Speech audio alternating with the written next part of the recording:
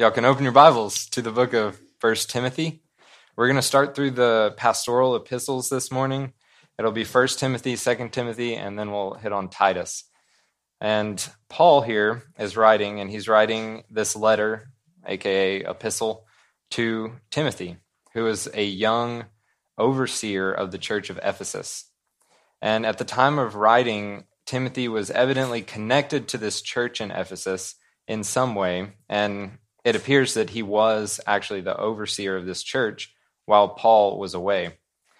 These two pastoral epistles to Timothy are instructing him on how to oversee the church well. So it's really instructive from Paul, the aged apostle, as he calls himself, to this younger, more impressionable guy, Timothy. Some place the writing of this first epistle pretty early in the life of the church of Ephesus. That's possible. However, there was already a system in place in this church for dealing with and helping the widows. And this system seems to indicate that some time had passed that would have allowed this church to grow a little bit and develop these systems. So that tells me that this writing was probably a little bit later in the life of the church.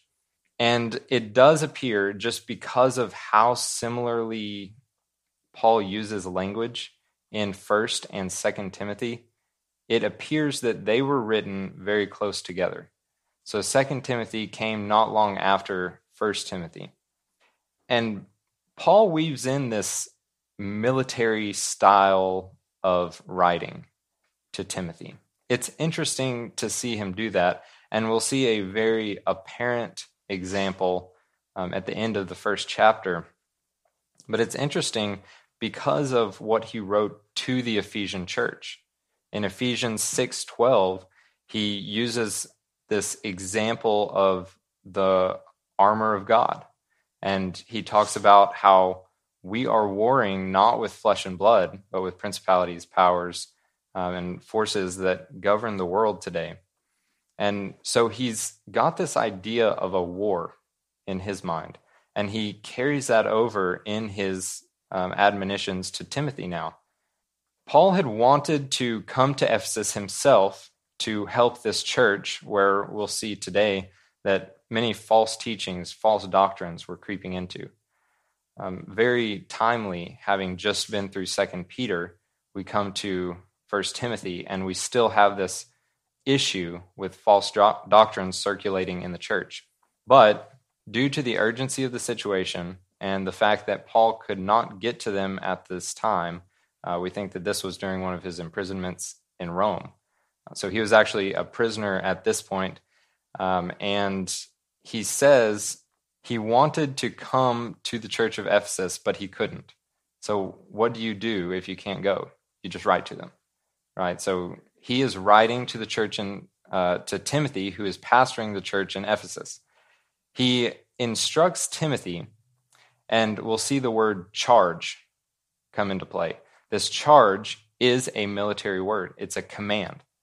So I command my subsidiary, my lower ranking officer, to command someone else to carry out an action on the battlefield. That's what this urge, this charge is. So Timothy was in charge of the church, and he was pastoring the church. Paul is charging Timothy, and he's challenging him to, one, he's saying this false doctrine that has arisen in the church must be erased. You need to take care of this false doctrine. Two, he's saying public worship must be safeguarded and kept orderly. Three, qualifications for bishops and deacons must be met. 4, mature leadership, and specifically in Timothy, must be developed. 5, covetousness seems to be a problem that they were dealing with. He says that covetousness needs to be put away in the church. So Timothy has a tall order in front of him, and we'll see all of these things in more detail as we go through these two letters to Timothy. But Paul is coming from this position of authority. He is Paul, the aged apostle. He's been there, he's done that. He's writing to Timothy, this young pastor in Ephesus, and Timothy is now facing a heavy burden of responsibility for this church in Ephesus. And a good summary of this book, 1 Timothy, can be found in 1 Timothy 3:15. It says, "I write so that you may know how you ought to conduct yourself in the house of God, which is the church of the living God, the pillar and ground of the truth." And he's writing, and Paul is explaining both to Timothy and through Timothy to the church how they are to conduct themselves. So this is good for me, and it's good for y'all. Okay, it's good for everybody. Scripture is useful for teaching, rebuking, correcting, and training in righteousness. Verse 1, 1 Timothy chapter 1. Paul, an apostle of Jesus Christ, by the commandment of God our Savior and the Lord Jesus Christ, our hope, to Timothy, a true son in the faith, grace, mercy, and peace from God our Father and Jesus Christ our Lord. So Paul opens up his epistle and he says who's writing, Paul, an apostle of Jesus Christ. But he uses a different way of explaining his apostleship. There are a few instances in his letters where Paul introduces himself as an apostle by the will of God. Okay, here he says, by the commandment of God. It's that charge. It's a command from God that he carry on to the people that he is teaching. Now, it makes good sense that he would say, I'm not here. I'm not an apostle by the will of man, but the will of God. And that a commandment. If you remember back in Acts 9, it recounts the story of Saul's conversion. He was traveling to Damascus, actually on his way to persecute the church, to bind up Christians and take them back to Jerusalem. And it was on his way when this bright light broke out and shone all around him.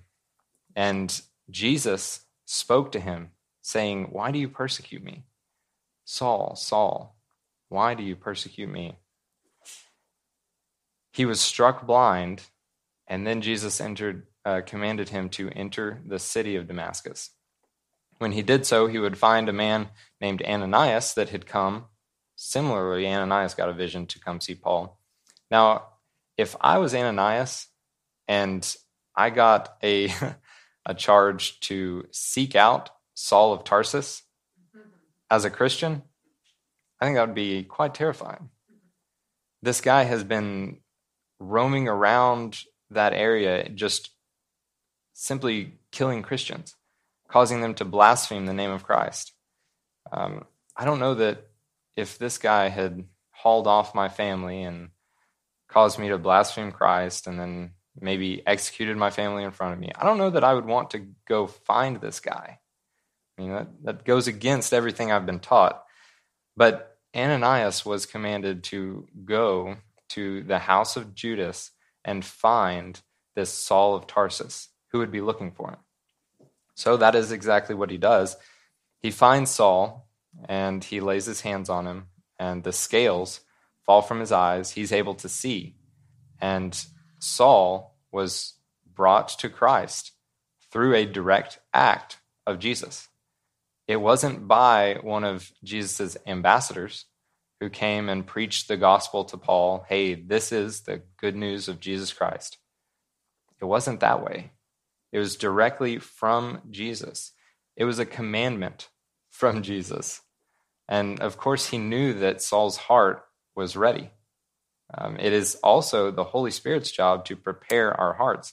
I believe that he was working in Saul to bring him to that point. Now, this whole story points to this intervening act of God to call on his chosen. And Paul certainly didn't come to faith by the works of any man, but by the direct commandment of God. And God literally says that he chose Saul in Acts 9:15. He says, when replying to Ananias' concerns about going to find Saul, God says, "But the Lord said to him, 'Go, for he is a chosen vessel of mine to bear my name before Gentiles, kings, and the children of Israel. To Timothy. So now he tells us who he's writing to. He says, this is Paul writing. I'm writing to Timothy, a true son in the faith. Grace, mercy, and peace from God our Father and Jesus Christ our Lord. Now, Timothy was converted before Paul wrote this letter to him. Obviously, Timothy is a Christian at this point, and teaching Christians. But apparently he was also converted by Paul. And Paul calls him a true son in the faith. That seems to indicate that Paul was the reason that Timothy was converted. Verse 3, he says, "As I urged you when I went into Macedonia, remain in Ephesus, that you may charge some that they teach no other doctrine, nor give heed to fables and endless genealogies, which cause disputes rather than godly edification, which is in faith. Now the purpose of the commandment is love from a pure heart, from a good conscience, and from a sincere faith, from which some, having strayed, have turned aside to idle talk, desiring to be teachers of the law, understanding neither what they say nor the things which they affirm." 1 Timothy was written, as we see here in verse 3, not long after Paul had left Ephesus for Macedon. It says, "As I urge you when I went into Macedonia, remain in Ephesus, that you may charge some that they teach no other doctrine." Here is that word charge, okay? The commandment, command, a military word for passing orders down through the rank. "Therefore, take heed to yourselves and to all the flock, among which the Holy Spirit has made you overseers to shepherd the church of God, which he purchased with his own blood. For I know this, that after my departure, savage wolves will come in among you, not sparing the flock. Also from among yourselves men will rise up, speaking perverse things, to draw away the disciples after themselves." That's Paul speaking in Acts 20, 28, and 30. He has this foreknowledge. He has this inkling that once he leaves, there's going to be wolves come in. And so he knows that, and he is preparing this church in Ephesus for those wolves that will come up. No other doctrine. Remain in Ephesus, that you may charge some that they teach no other doctrine. Now, we just studied through 2 Peter, and we saw the dire situation that is brought along by these false teachers. Now we see the effects of the false teachers in 1 Timothy. And Paul is very, very aware of the havoc that these guys can wreak within the church. And it is a major point in this epistle to Timothy to counteract the teachings of these false teachers. Timothy is literally being charged with protecting the flock from these sheep with sharp teeth, the false teachers. In 2 Peter 2:1, Peter writes, "Even as there will be false teachers among you, who will secretly bring in destructive heresies, even denying the Lord who bought them." Verse 4, "Nor give heed to fables and endless genealogies, which cause disputes rather than godly edification, which is in faith." Now, you're probably somewhat familiar. You probably heard of Gnosticism. Now, Gnosticism in its full-fledged form wouldn't come about until a little bit after this letter was written. But it was still in its fledgling state, transitioning from Judaism into the Gnosticism that we know today. So as Gnosticism was taking root in the church in Ephesus, these people were beginning to just argue over petty things. Now, we know that Gnosticism put a heavy emphasis on knowledge, right? They said, well, you don't have the full knowledge to be saved simply in Christ. You need to listen to this special tape from my pastor. You need to do this, know this. That is the heresy of Gnosticism. And what they were doing was arguing about these fake genealogies of spirits. That is what they were doing in the church. And It says that these things cause disputes rather than godly edification, which is in faith. Now, why would we create unnecessary disputes in the church? It's not edifying, and it serves no purpose. Yes, there are some things that are worth dying over.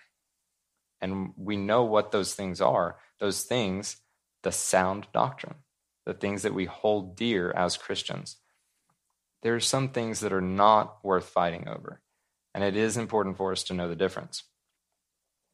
This word disputes can also be read as questions of mere speculation, simply empty questions, not good for anything except making arguments.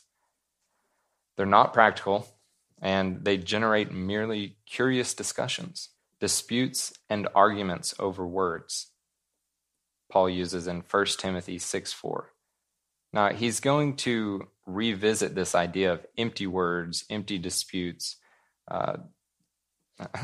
dumb questions. There are dumb questions. He's going to revisit this idea several times in these pastoral epistles. The one instance is in 1 Timothy 6:4 when he says disputes and arguments over words. The next in 2 Timothy 2:14, he says words to no profit. In 2 Timothy 2:23, he says foolish and ignorant disputes. And in 1 Timothy 1:6 and 7, he uses the phrase idle talk. And these are all things that are not edifying to believers.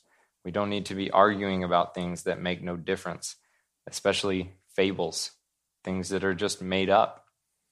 What good does that do us in contending for our faith? Which cause disputes, these empty words, empty questions, rather than godly edification, which is in faith. So he says, don't take heed to fables and endless genealogies. Don't cause unnecessary questions to be asked.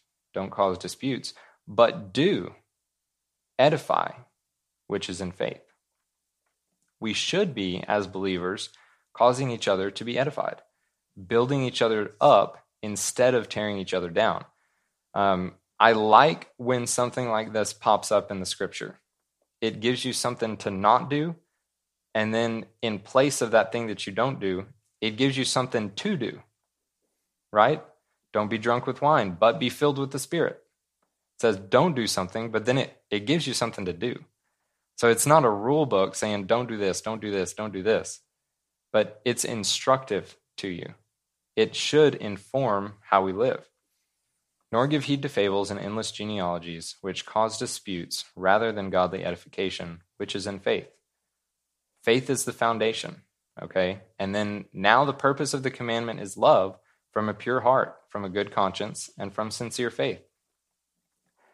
The foundation here is faith, and love is the end of that faith. If you come to faith in Jesus Christ, eventually love is the end of that faith, and hopefully sooner rather than later.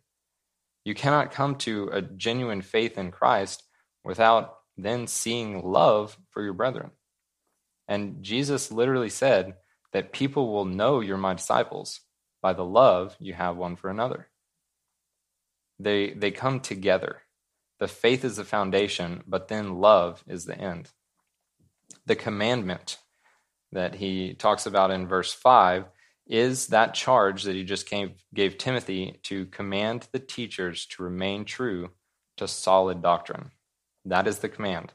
Now the purpose of this commandment is love from a pure heart, from a good conscience, and from sincere faith. Love from a pure heart, from a good conscience. The reason that Timothy would want to correct these false teachers is not out of hate towards the false teachers. It's love towards his brethren who are being deceived, who are being taught false doctrines. It's out of love of a pure heart. We shouldn't wish evil upon these guys, but we should be motivated by love for our brothers and sisters in Christ to teach them what is true. Again, you don't study fake bills all day if you want to be able to catch counterfeiters.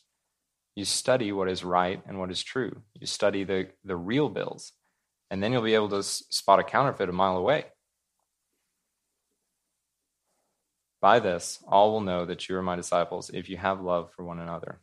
John 13:35. He says, from a good conscience.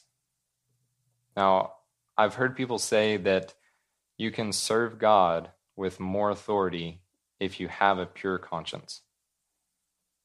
Do you think that's true? I think there is some truth to it.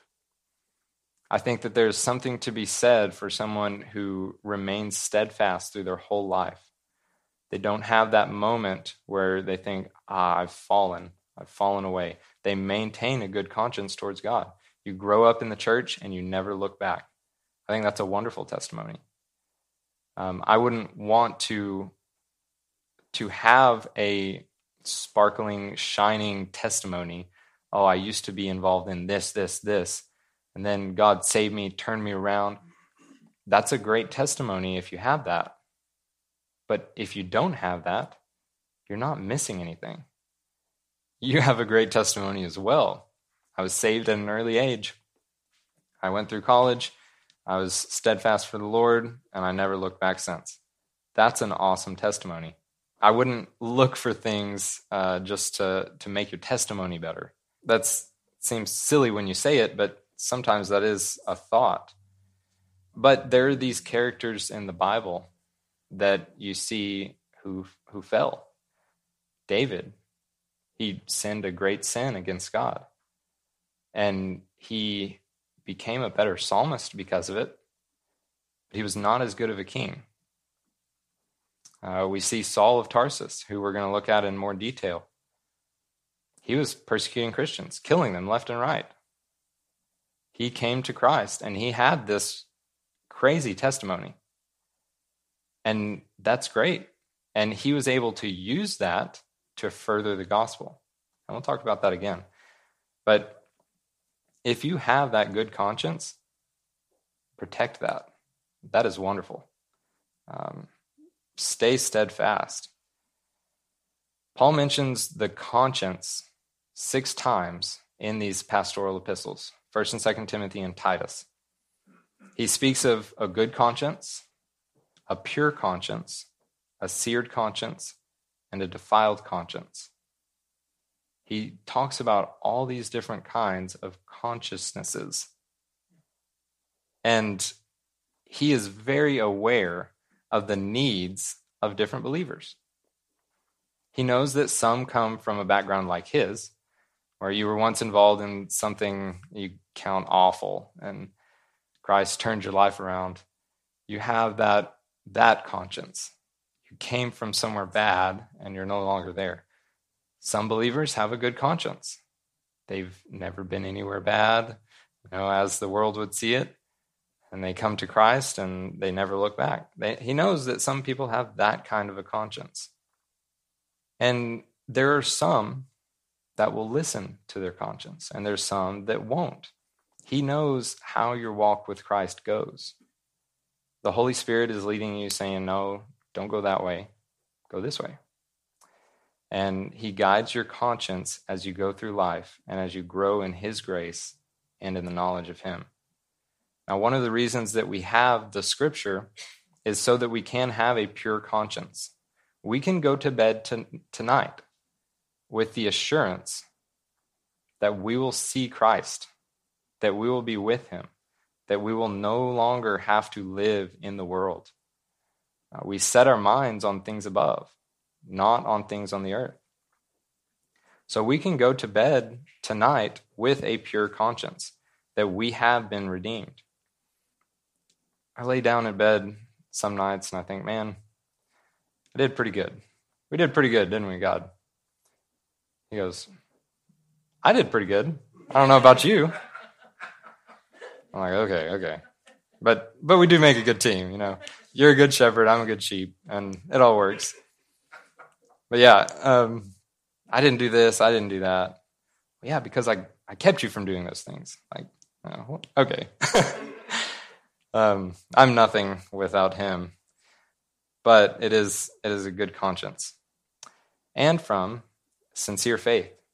What is this sincere faith? It's just a faith without hypocrisy. You walk it how you talk it. And that's what we're talking about. Verse 6, from which some, having strayed, have turned aside to idle talk, desiring to be teachers of the law, understanding neither what they say nor the things which they affirm. Now, I've spent 5 years in the world of higher education, in academia, if you want to call it that. And these two verses, 6 and 7, remind me of academia. It seems that as soon as you get a doctorate, you lose all inkling of common sense. And, they're smart. And there are several professors that I've had that I do actually look up to, and they're great guys and gals. There are some that you question how they even got that piece of paper. And I worked with someone who was above me in rank at this position. He was hilarious, but he would just dog on these doctors. He had a master's degree when I was working on my master's degree, and he was just, not very nice to him. These guys, as soon as you get a doctorate, you lose all your common sense. And he would just go on and on. And I knew who he was talking about, and I didn't disagree with him, but he could have worded it better. But really, these guys, these Judaizers who were morphing into this Gnosticism that we'll see a little bit later, they were so consumed with knowledge, with just superfluous information, that they lacked true understanding of what they were saying. Talking about the ascended masters, all these Gnostic things, the spirits, how the spirits cannot be of flesh, and Jesus couldn't have come on the earth because he was spirit. And they just go on and on about all this baseless, useless information. Most of it false. And you can't build a faith on that kind of information, on the superfluous cotton candy information. From which some, having strayed, have turned aside to idle talk. Again, this emptiness. Desiring to be teachers of the law. They wanted to teach these things, and they wanted to do it well. I have no reservations that their intentions were probably good. They desired to be teachers of the law, but they understood neither what they say nor the things which they affirm. But we know that the law is good if one uses it lawfully. Knowing this, that the law is not made for a righteous person, but for the lawless and insubordinate, for the ungodly and for sinners, for the unholy and profane, for murderers of fathers and murderers of mothers, for manslayers, fornicators, for sodomites, for kidnappers, for liars, for perjurers, and if there is any other thing that is contrary to sound doctrine, according to the glorious gospel of the blessed God, which was committed to my trust. Kind of goes on a little rant there, doesn't he? But what he's saying is the law acts as a mirror. The law is like the mirror when you wake up in the morning. I don't know about y'all, but I don't wake up looking like this. It's much more grotesque. And I go to the mirror in the morning and I look into it. What's happened? But the mirror doesn't do anything to fix what has happened. It just tells me that I'm looking pretty rough. Okay, so the law is that mirror. You look into it and you're measuring up to this law, and you see very clearly that you've fallen short. You can't possibly measure up to the standard that is set in the law. So it shows you that you're lacking, but the law itself can't do anything about that. That only comes when Jesus Christ comes into the picture. He does something about that. I look terrible in the morning. The mirror can't fix that. I have to grab a hairbrush. I got to brush my hair. I got to brush my teeth. I have to do these things. The hairbrush, the toothbrush, is Jesus Christ. He's come along and he can actually do something about our grotesque condition. And that's what we're talking about here. The law is not for someone who already looks perfect in the mirror. If I woke up looking perfect, the mirror does me no good. But if I wake up looking terrible, the mirror is my best friend because it shows me what I need to fix. But we know that the law is a good one if one uses it lawfully. Knowing this, that the law is not made for a righteous person, but for the lawless and insubordinate, for the ungodly and for sinners, for the unholy and profane. The 70-mile-an-hour speed limit sign is not there for someone who constantly goes 60 miles an hour. It's there for me because I have to slow down. It's not there for somebody who's already under the speed limit. It has no effect on them. It's for someone who wants to go above the speed limit. And that's how all of this works, according to the glorious gospel of the blessed God, which was committed to my trust.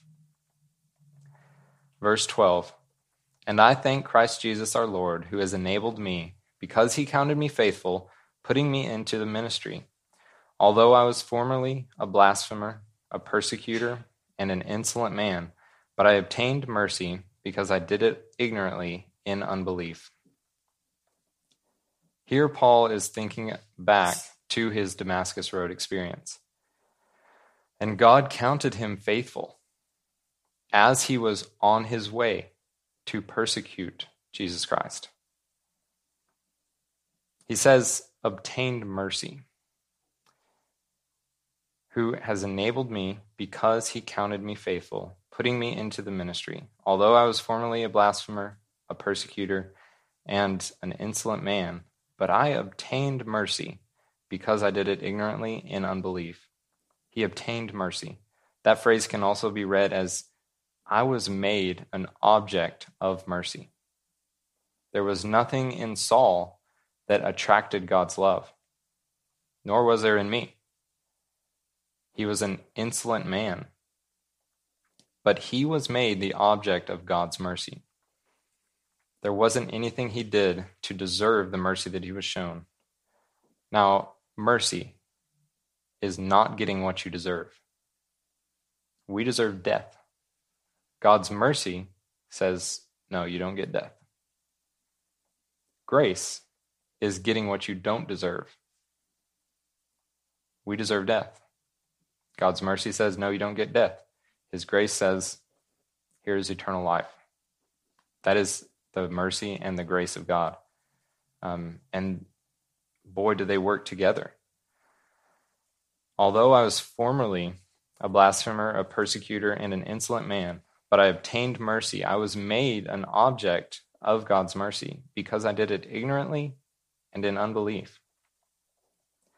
Now, don't look at this and think that ignorance deserves pardon. Ignorance does not in itself deserve pardon, but it is a less culpable cause of unbelief than pride and willful hardening of your heart. Then Jesus said, Father, forgive them, for they know not what they do. The soldiers who crucified Jesus were ignorant of what they were doing. Brethren, my heart's desire and prayers to God for Israel is that they may be saved. For I bear them witness that they have a zeal for God, but not according to knowledge. For they, being ignorant of God's righteousness and seeking to establish their own righteousness, have not submitted to the righteousness of God. For Christ is the end of the law for righteousness to everyone who believes. That's Romans 10, 1 through 4. The because in this verse does not imply that ignorance was sufficient reason for mercy to be bestowed on Paul. The because shows that it was possible for God to redeem one such as Paul.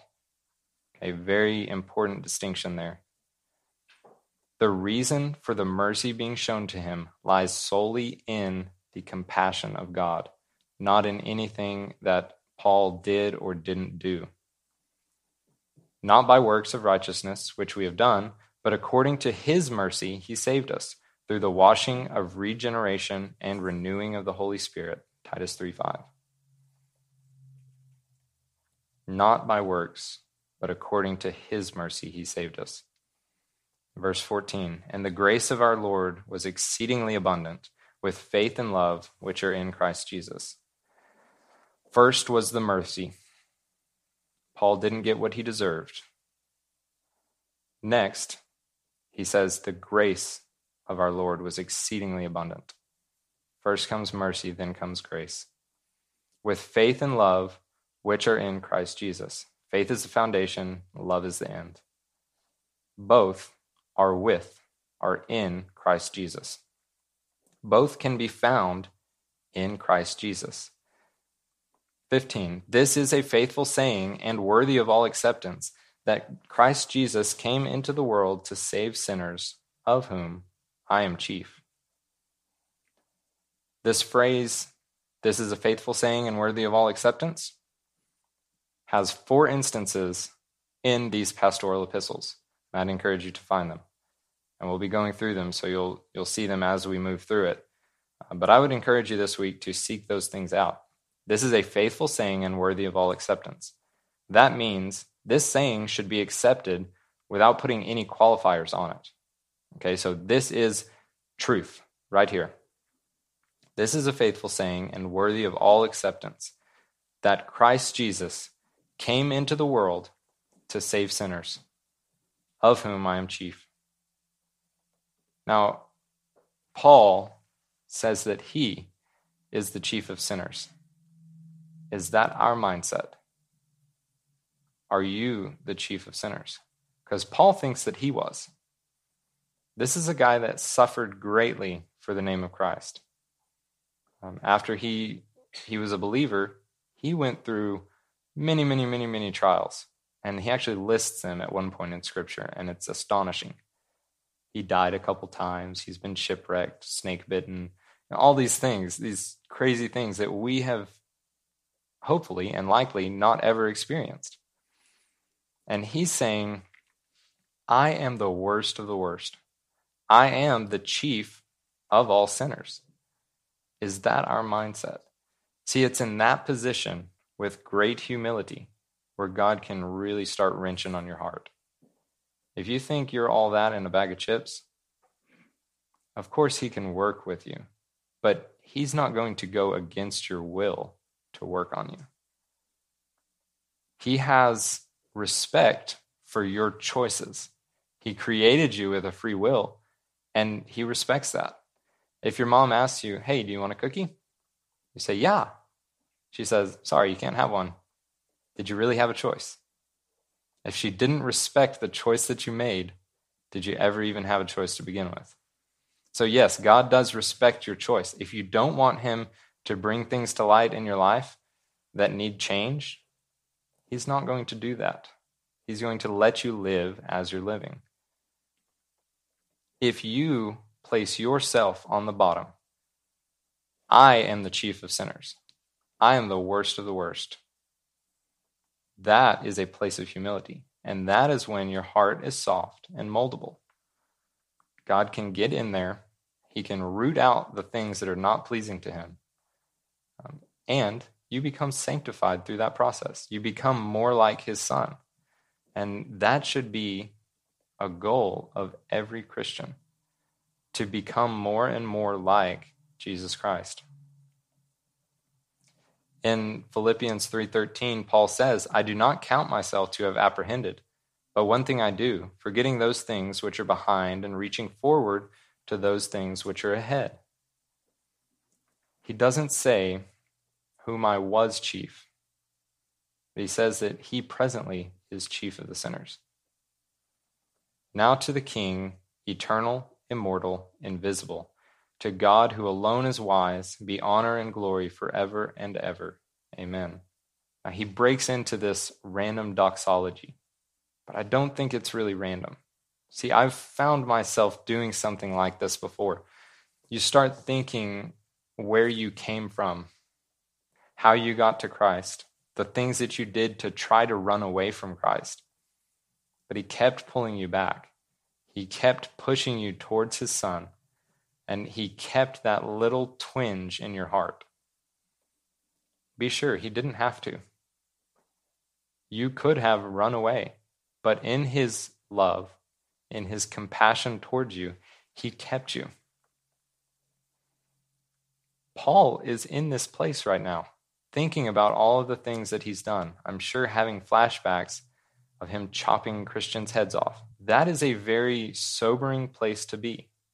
And when you realize that in that place, Jesus Christ counted you worthy to die for, while you were a sinner, while you were chopping Christians' heads off. Hopefully that's none of you.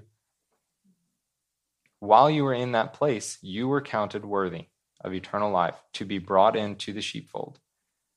When I think about that, I'm alone in my room thinking about where I came from and where I am now. I cannot help but glorify God. You cannot help but break into a random, and it's not random, doxology. Now to the King eternal, immortal, invisible, to God who alone is wise, be honor and glory forever and ever. Amen. Verse 18, he says, "This charge I commit to you, son Timothy, according to the prophecies previously made concerning you, that by them you may wage the good warfare." A very overt allusion to war. He is literally talking about the fight between Satan and God, and this warfare that wages currently in our earth, that by them you may wage the good warfare, having faith and a good conscience, for which some, having rejected concerning the faith, we have suffered shipwreck, of whom are Hymenaeus and Alexander, whom I delivered to Satan, that they may learn not to blaspheme. Now, there is some speculation as to who these guys were in other scripture, and we think that they are actually mentioned. It's not certain. So don't build any castles on who these guys are, but we do know that they messed up. And Paul, it says, delivered them to Satan that they may learn not to blaspheme. That's pretty scary. Paul delivering you over to Satan to learn. He was teaching them a lesson. So we are going to stop at the end of chapter 1 this morning, and we'll pick up in chapter 2 next week if the Lord tarries. Let's close in a word of prayer.